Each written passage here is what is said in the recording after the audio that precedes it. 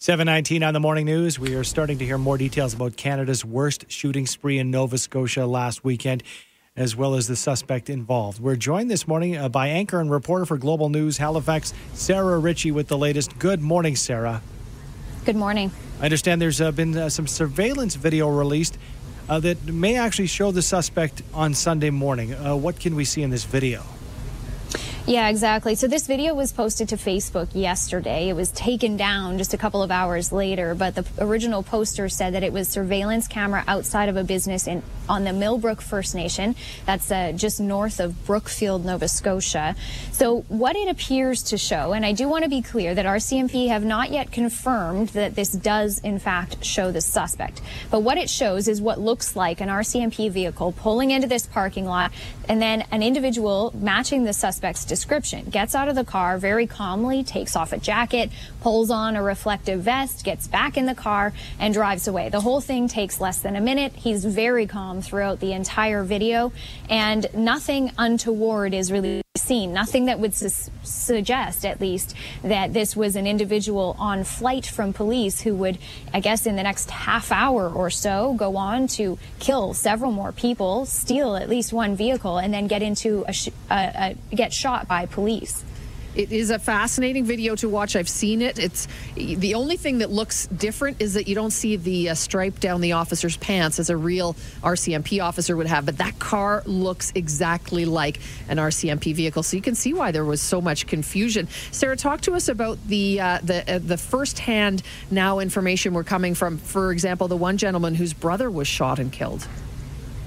Yeah, for sure. That was an interview with another outlet yesterday. I watched it happen. A friend of mine is the reporter who did it, and I watched that interview and was in tears watching it. To be honest with you, it's gutting. It's horrifying information. He reported that what happened to him on Saturday night, he and his brother had heard a gunshot. He said they saw a fire and his brother wanted to go and see what was going on, which is pretty normal, you know, in a small town. If you see a large fire and you wonder why it's still burning, you go to check it out. So his brother went to check it out. He said after not hearing from his brother for some time, he went to go look for him, found him lying dead, and immediately found that there was somebody behind him. So he described running for his life, hiding in the woods for several hours, waiting for police to come and tell him that it was okay to leave. Sarah, can you tell us about the community response? Because we're hearing that there's been a drive-by memorial, and even when it comes to the suspect, signs coming down off of his business. So people are taking action during this time as well and doing what they can to remember.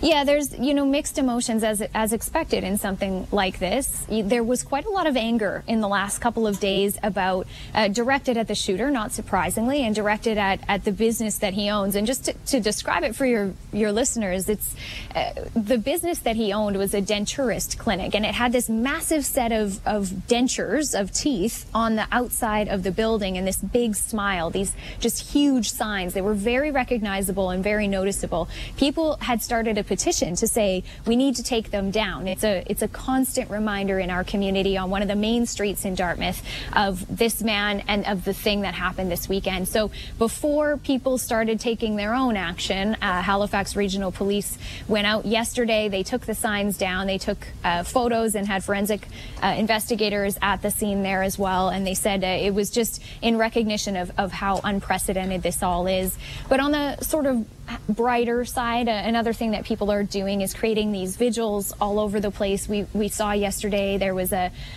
lovely demonstration by people who carried out sort of a vehicle parade from a fire hall where they honored one of the victims, Tom Bagley, who was a retired volunteer firefighter, to the RCMP detachment in Enfield, where Constable Heidi Stevenson used to work. So there was flowers and wreaths laid at those two locations. There's also lots of heartbreaking memorials going up on the DeBert Elementary School site. That's where Lisa McCulley has been a teacher of grade 3 and 4 students, and you can see a lot of the notes that were created there and hung there were done by her students. So very heartbreaking, but very touching as well. Thanks so much for joining us with the latest updates, Sarah. Appreciate your time. Thank you. That's Sarah Ritchie, anchor and reporter for Global News in Halifax. 7:48, and we just got to a text in here, and it's very interesting, optimistic to a large part. It says there may be many businesses wiped out, but one thing that business owners and entrepreneurs know, it's how to make money and how to get money. They'll probably go bankrupt and then start up again with a clean slate if possible, something that Danielle touched on as well. It's if the rent is $10,000 a month and you have no income, a few months into that, it's there's no option. It's almost impossible, isn't it? Another texter saying, hey, Saskatchewan has nowhere near the cases Alberta has, and that's correct. And that's why they are already talking about the reopening of that province, because they are nowhere near our numbers. So we'll be able to watch them and see how they start to unveil their plans, and perhaps Alberta will soon be following suit. Fingers crossed. Now we're going to be updating COVID-19 across the nation. Joining us this morning is Mike Le Couture, Global's parliamentary correspondent in Ottawa. Good morning to you, Mike. Good morning. How you guys doing? Good. Well, the PM yesterday announced a lot of money for another group hard hit by the economic consequences of COVID-19. Our students. What can you tell us about the program? Yeah, so it's a new Canada Emergency Student Benefit. So like the CERB, the Canada Emergency Response Benefit, it's going to be a certain amount per month. It's going to be less than what the CERB would be, but consider this, it's $1,250 per month for each student between May and August. That'll get started, like I said, in May, but it needs legislative approval to get that done. So expect it possibly to be brought forth next week when Parliament sits. It's going to be worth a total of $9 billion. Included in that will be 76,000 new jobs for students, special funding also for Indigenous students. And they say students who volunteer on the front lines of COVID-19. So that could be something as simple as contact tracing. It's a very complicated process and they need the bodies to do it. So they could get up to $1,000 and $5,000 through the new Canada Student Service Grant. And they're also doubling student grants that the government gives out for the year 2020-2021. Something that, has been called for quite a while now, especially by the NDP. Jagmeet Singh, though, yesterday saying, look, this is good, but still not enough. And frankly, the NDP still believes that the CERB should just be available to everyone. $2,000, that regular stipend to everyone so that you're not missing all of these people. But it seems that, Trudeau was asked about that yesterday, and he said, look, we are targeting the people who need it. What they don't want is for everybody to apply for it, everybody to get the money, even if they don't need it. There are people, let's say, frankly, you and I, who are working right now. We're on this, we're on radio. We don't need it. And the government basically doesn't want you or I to apply for it if we don't need it. That makes sense. And it looks like, Mike, there'll be another announcement today with more money coming. This time sounds like for scientists and researchers. Yeah, and to help mobilize Canadians in the efforts, in the fight against the virus, to focus on studying immunization and, of course, push for, more innovation on ways to combat the disease. And that's that plank that I think that a lot of people are looking at these days and saying, okay, we've all done our part now by staying home and making sure we try and help plank the curve. What is science doing now to make sure that we're looking towards some sort of a vaccine? We're hearing reports of, human tests in different countries. How close are we to that? And that really is the key for a lot of people on, can we eventually get out of this and ease the health restrictions and the physical distancing? And, a lot of experts have said we are not fully through this and not fully done with this until there's a vaccine. And I think that's why a lot of Canadians are looking at that and likely why the government is going to turn their focus to it today. Well, thank you very much for joining us this morning, Mike. Appreciate being on. That is Mike Le Couture, Global's parliamentary correspondent in Ottawa. These trying times can have quite an effect on one's mental well-being, but what if you don't have benefits to cover mental health care? And of course, even a visit to a psychologist's office is impossible right now due to social distancing. Well, one innovative Calgary group is hoping to help out. Dr. Norrie Kaler is the founder of OwlPod, and he joins us now. Good morning, Dr. Kaler. Good morning. Thank you for having us. Well, first of all, what is OwlPod? OwlPod's a not-for-profit mental health clinic. We're all doctors. There's 15 of us here. We started in the Calgary region about 3 years ago, but now we've expanded to virtual medicine all across Alberta. So it's all virtual then, doctor, at this point, or was it always and it always will be? No, it was never virtual, actually. It wasn't regulated by the government. We weren't allowed to do virtual appointments.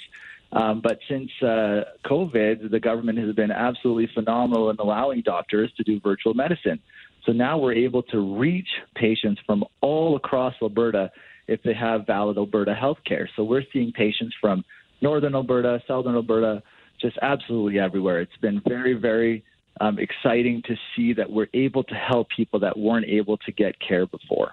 Particularly during this time, the mental health and well-being of people out there, an unprecedented time. So tell us about how that works. You can have access to a psychologist even? No, we are all medical doctors. So right now, we bill the Alberta government because of this new code that they've allowed for counseling services. So we are all medical doctors. There's no psychologists, but all the medical doctors that work for us have extensive training in mental health. It's their passion. Most of them do it part-time, 2 to 3 days a week. Some of us, like myself, do it 5-6 days a week. Are you getting a big uptick right now, Doctor, in people who are looking for some help, whatever it might be, because they're just having a rough go right now? It's a great question, and that's exactly why we've ramped up services. It's a very tough time, not only for Albertans, but Canadians and North Americans and the globe. We haven't really been affected by something like this in maybe 100, 200 years. And something that's concerning to a lot of us physicians is that we've been discussing mental health as a major issue in the past 10, 12 years, as you've heard of it as a buzzword. But now resources, as they're being allocated, have to be allocated to mental health because with 25% unemployment, our phones are ringing off the hook, and we want people to reach out. We don't want them to stay at home and suffer and struggle alone. Social isolation is not a new thing. Loneliness is at an all-time high prior to COVID-19. The world was struggling with loneliness. Even countries such as the UK had implemented loneliness ministers in their government. So this was a major concern prior to COVID-19, but now to force and to keep people at home, which is the right thing to do to prevent other people from getting sick, we now have a bigger issue on our hands, is that we've deepened that social isolation and loneliness, and it's our main concern. Everyone that's calling in, 95% of them, if not everyone, is complaining of loneliness and anxiety and not being able to see their grandkids or not being able to see their children or not being able to see their friends if they're a university student. And as much as they love social media, even them are craving this personal interaction. So is this something that you'll do a follow-up on? Like, is it a one-stop shop?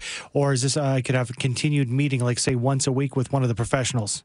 Fantastic question again. So this is why we created this. We are working so hard to recruit doctors to make sure it's a very effective service. Right now, we will continue to do that. We have the ability to get people in as short as 72 hours.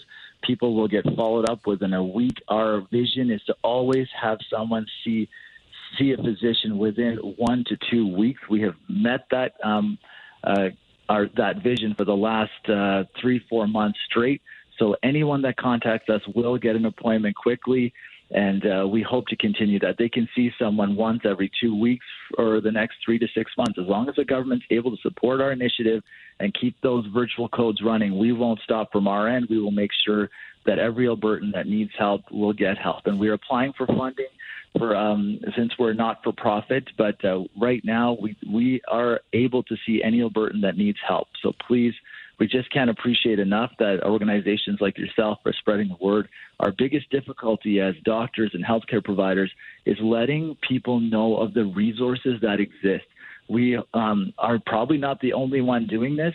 We're the only one that we know that are providing free not-for-profit mental health services by doctors, but we encourage anyone that's doing things like this to spread the word so that Albertans have support during this difficult time. So, Dr. Kaler, any cost to people?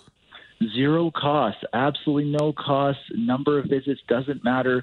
People can see a physician, as I mentioned, once a week, as long as they have Alberta healthcare, or even if they don't have Alberta healthcare and are living in Alberta, we are happy to see them as well if their plans are to stay in Alberta. The hopes are that we can spread the service across Canada. We believe that mental health services should be free for everyone. Thank you so much for telling us about it this morning. No problem. Thank you for having us, and have a great day. And just remember, to everybody out there, just make sure you're on the phone reaching out to organizations like us. So thank you again for having us.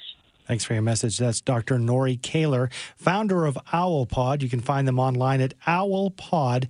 That's OWLPOD.ca.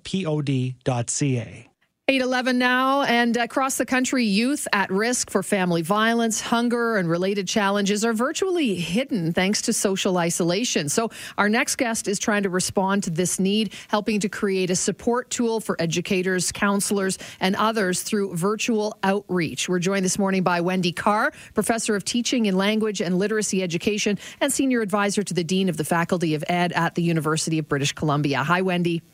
Good morning. Thanks so much for joining us. I mean, we're looking at kids who are really, they're kind of hidden in plain sight, aren't they, with this physical and social isolation? And there are a lot of these kids who are at risk in our communities. There are, and I have to really acknowledge the great work that schools, those who work in schools, are currently doing. They're really doing the very best they can to reach out to all students. But right now there's a particular group who is very vulnerable due to the way that some family dynamics are being intensified through isolation and not having the typical release of either in some cases parents going to work or kids being able to go to schools. Yesterday, a resource was released online. Tell us about it and how it works, how the website works. You bet. So what we've done, and working with Senator Stan Kutcher and Children First Canada, Kids Help Phone, and some other groups, we've put together, it's really a very brief set of notes to support those who are contacting students at home and just trying to suss out what might be going on for them, how their days are going, if their families, if they have needs, if there are ways that the schools can support them. And schools are already very aware of their vulnerable students, students who have learning needs, emotional, behavioral needs, that sort of thing. But this group who is experiencing family violence might not necessarily be known to them. So we've included some questions that try to get to how they're doing, how their days are going. Is there anything they need? Is there something that the school or the person who's calling can do to support them? And then we've directed resources, references, help phone lines, ways that educators can help to get some resources or supports to families. So, Wendy, are there sort of ways that questions are being asked by educators through this program that you're offering them to ask the kids without them having to put themselves in jeopardy by answering? That's exactly right, and you've gotten right to the heart of it. What we don't want to do is risk increasing danger for children. So the questions can be simply, how's your day going? What are you finding enjoyable? What are you finding difficult? Any concerns? Tell me how you spent your weekend. Describe a typical day. Draw what you're experiencing. If there's a way that kids can email a drawing, that sort of thing. So just getting the kinds of questions that teachers already naturally and counselors already naturally ask kids to see how they're doing, and just looking for signs and symptoms. What educators and counselors know is what's typical for a given child. Mm-hmm. They already have a relationship with that child, and so they're looking for, has something changed? Are they more withdrawn in their responses? Can they even get a response? So that's the first question, is they want to make sure they can establish contact with all their students. Right. So it's guiding questions, and then if their antenna are up and they sense that something might not be the way it should be, getting a school counselor, getting an administrator or some community help to assist them in reaching out to that family. You've got some great partners, as you mentioned, when it comes to Kids Help Fund and Children First Canada. But for all of you, all the partners together, must have been difficult because this has never happened before. We've never been in a situation like that, to not have that face-to-face. It's true. And while unfortunately family violence there's nothing new about that, the dynamics that are going on in some families are really intensified through, loss of work, uncertainty about the future, not knowing, where food is coming from or how you're going to pay for bills, that sort of thing. And then just the confinement. Some families just don't have the space to be at home together, and there's no outlet. There may not be sufficient technology access to be making contact. So, all of this is just heightened. And the release of going to work or going to school just isn't there for some families right now. Such an important program. Thank you, Wendy, for joining us and giving us the details. Appreciate the chance to share this. Thank you. That's Wendy Carr, Professor of Teaching in Language and Literacy Ed, Senior Advisor to the Dean of Faculty of Education at UBC. 8:19 on the Morning News. Our next guest has been inspired by the courageous initiatives seen around the world that are making a difference in the fight against COVID-19 and is doing their part to keep Calgarians safe during a time when we are most vulnerable. CEO, Move, Improve, and founder of YYC Heroes Project, Andrea O, joins us this morning. Good morning, Andrea. Good morning. How are you guys doing today? Good. Thank you for taking the time. What is the YYC Heroes Project? Well, the YYC Heroes Project all started because my company, Move Improve, had repurposed a YouTube video made by the Stitch for Corona on how to make your DIY face masks at home based on the Centers for Disease Control recommendations. With our first thought of making sure that every Calgarian and every person who has access to an iPad could learn how to, without leaving their homes and using things in their own houses, make their own masks to feel safe and take the fear away. Well, as that all began, then we had people who were like, now that I know how to make a face mask and I can sew without learning on my own on an iPad, how can I now take these skills and then basically protect and support Calgary's undercover superheroes, those that are frontline, that are essential workers that are in the public all day, to make them feel safe and to protect them. Undercover superheroes. I love that. So how many masks have you put out into the community, and where are you sending them? To be honest, we just started this on April 9th. But we've gotten supplies and materials for easily over 5,000 masks already. Wow, awesome. We've gotten requests, and masks will be going out to the Alpha House Calgary, the Brenda Strafford House, the Mustard Seed, the Women's Center of Calgary, Woods Homes as well. We have several other requests that are coming in on the daily, which is awesome. We've now just, as we've gotten all the materials together, we've had to identify the sanitization. For example, Serve Pro Calgary will be sanitizing all of our masks and preparing them before they're going out. We had to make sure we got the right wire. Again, we wanted to make sure that we gave those undercover superheroes the best and what they deserve out there. I know those N95 masks are meant for frontline medical workers, which is where they should be. They're at the most risk. But we also want to make sure that as people are washing these every day, that they're going to withstand that. We know that COVID-19 will end at some point, but we wanted to make sure that everybody had something that with confidence they could walk down the street and be there to serve others, because that's what their job is all about. And YYC Heroes, it seems like you folks just want to take the barriers away, including that if I did not have the supplies at home, you folks will provide a prepackaged kit so I can make masks. Is that right? Absolutely. So, for example, for the YYC Heroes Project, we source everything, and it's all by donation and donation in kind as well, where we'll have all of the pre-cut cotton fabric. We'll have the cut wire sheets. We'll give you the elastic bands or the ear ties. We also have the Move Improve app that you can download for free that shows you how to make it at home. We have our Facebook group where you can, once you join up and join on the team and register on our website, then you get access to those so that all the patterns are there, any best practices, how not to break your needle in the sewing machine, because I did that first. All those things. We have access to make it a fun experience and really make people feel good about the activities and energy that they're putting towards something, that we can do something even though we are quarantined in our homes. Love it. Andrea, we can donate through that website too, yes? Yeah, you just go to the website and sign up to be a part of the YYC project team. Perfect. And then whether you want to donate, whether you want to sew, drive, cut fabric, you can really let us know how you want to be a part of that. And we just kind of go from there. But it all begins in your own home, where you can do this for yourself and just download the Move Improve app. It's available on the iPad and it's free. MoveImprove.org. Thank you for joining us. Thank you so much, you guys. Great initiative. That's Andrea O, the CEO of Move Improve and founder of YYC Heroes Project.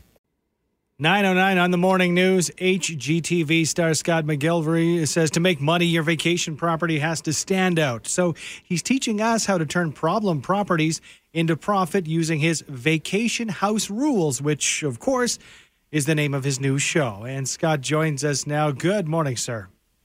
Good morning. So is your show aimed at folks who already have a vacation property or who might be thinking of making an investment in one? That's a good question, and we have both of those types of properties and homeowners in our series this year. So most people already have a property, and it just turns out that when we were casting and when we kind of put this out to the public, it was a lot of people who already own a property and were struggling with it, either because it was inherited or it needs a lot of work or just kind of, was a little rough around the edges. Those are the people who reached out first. So that's really where we focus most of our energy this season. Scott, is it more about looking for sort of the best features to unlock the potential of a vacation or rental home? Is it like our own homes, like you go for the kitchen first kind of thing? No, it's actually quite different. The whole premise behind this show, because this is a brand new show, this is the premiere we're launching, is that I'm always, talking to people through my social media platforms, always trying to get feedback, and people, they've seen me on Income Property putting rental suites into houses. They've seen us flip houses. They've seen a little bit of everything, but people are saying sort of what's the next sort of most lucrative opportunity in real estate investing? I said, well, that's easy. It's short-term vacation rentals.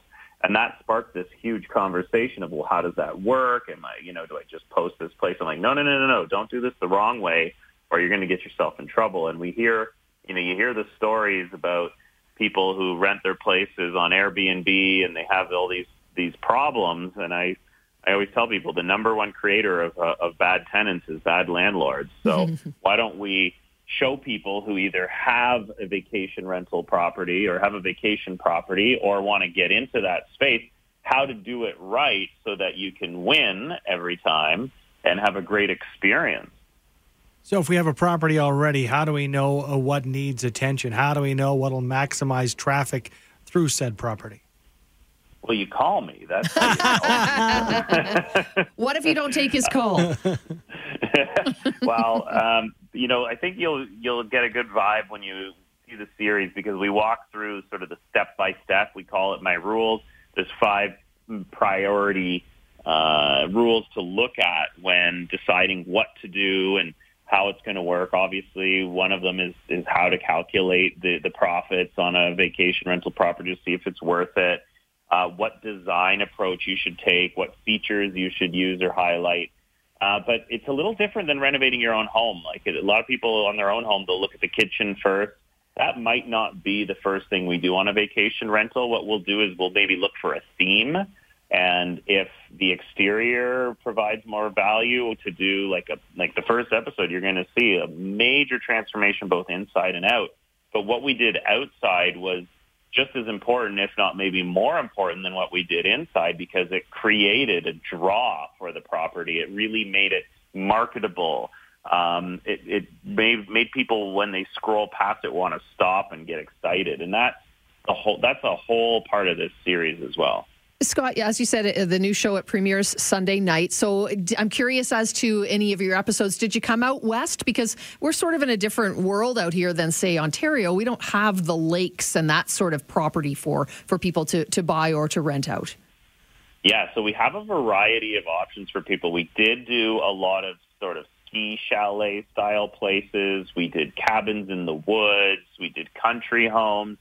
Because Canada is so vast and so diverse, a cottage or a cabin means something different depending on what province you're in. So we just did our best to sort of showcase all the different options that are out there. But it really is about what you make of it. There's people looking to get all kinds of different vacations these days, and you'd be surprised at how much you could rent out a place that's just a bit of like a farmhouse getaway, for instance. We worked with a couple that had a farmhouse and like a carriage house, really, as part of their farmhouse. And the experience was about getting into a very small town and just enjoying, the local market and the wide open spaces. And they have been crushing it with their rents there. Scott, we only have about 30 seconds left, but it's only the timely thing to do to ask you about coronavirus crisis and how it's impacted your business and your television show. Yeah, I mean, look, we're all navigating a new reality here. I feel fortunate that we filmed this series before everything changed, so we can still get it to air. And I'm even feeling a little more fortunate that the show is still appropriate in this post-COVID, reality that we're going to be living in. People still want to take a holiday, but we're providing options that are close to home that allow you to stay with just your closest family members in one place and not have to interact with a lot of people. So couldn't be more relevant and on brand than to have this show out right now for people, give them ideas and options this summer. Real pleasure to chat with you, Scott. Thanks for joining us, and we'll be looking for the show Sunday night. Thank you very much. Talk to you soon. That is Scott McGillivray, HGTV star, host of the new show, Scott's Vacation House Rules. It premieres Sunday night, yes, on HGTV.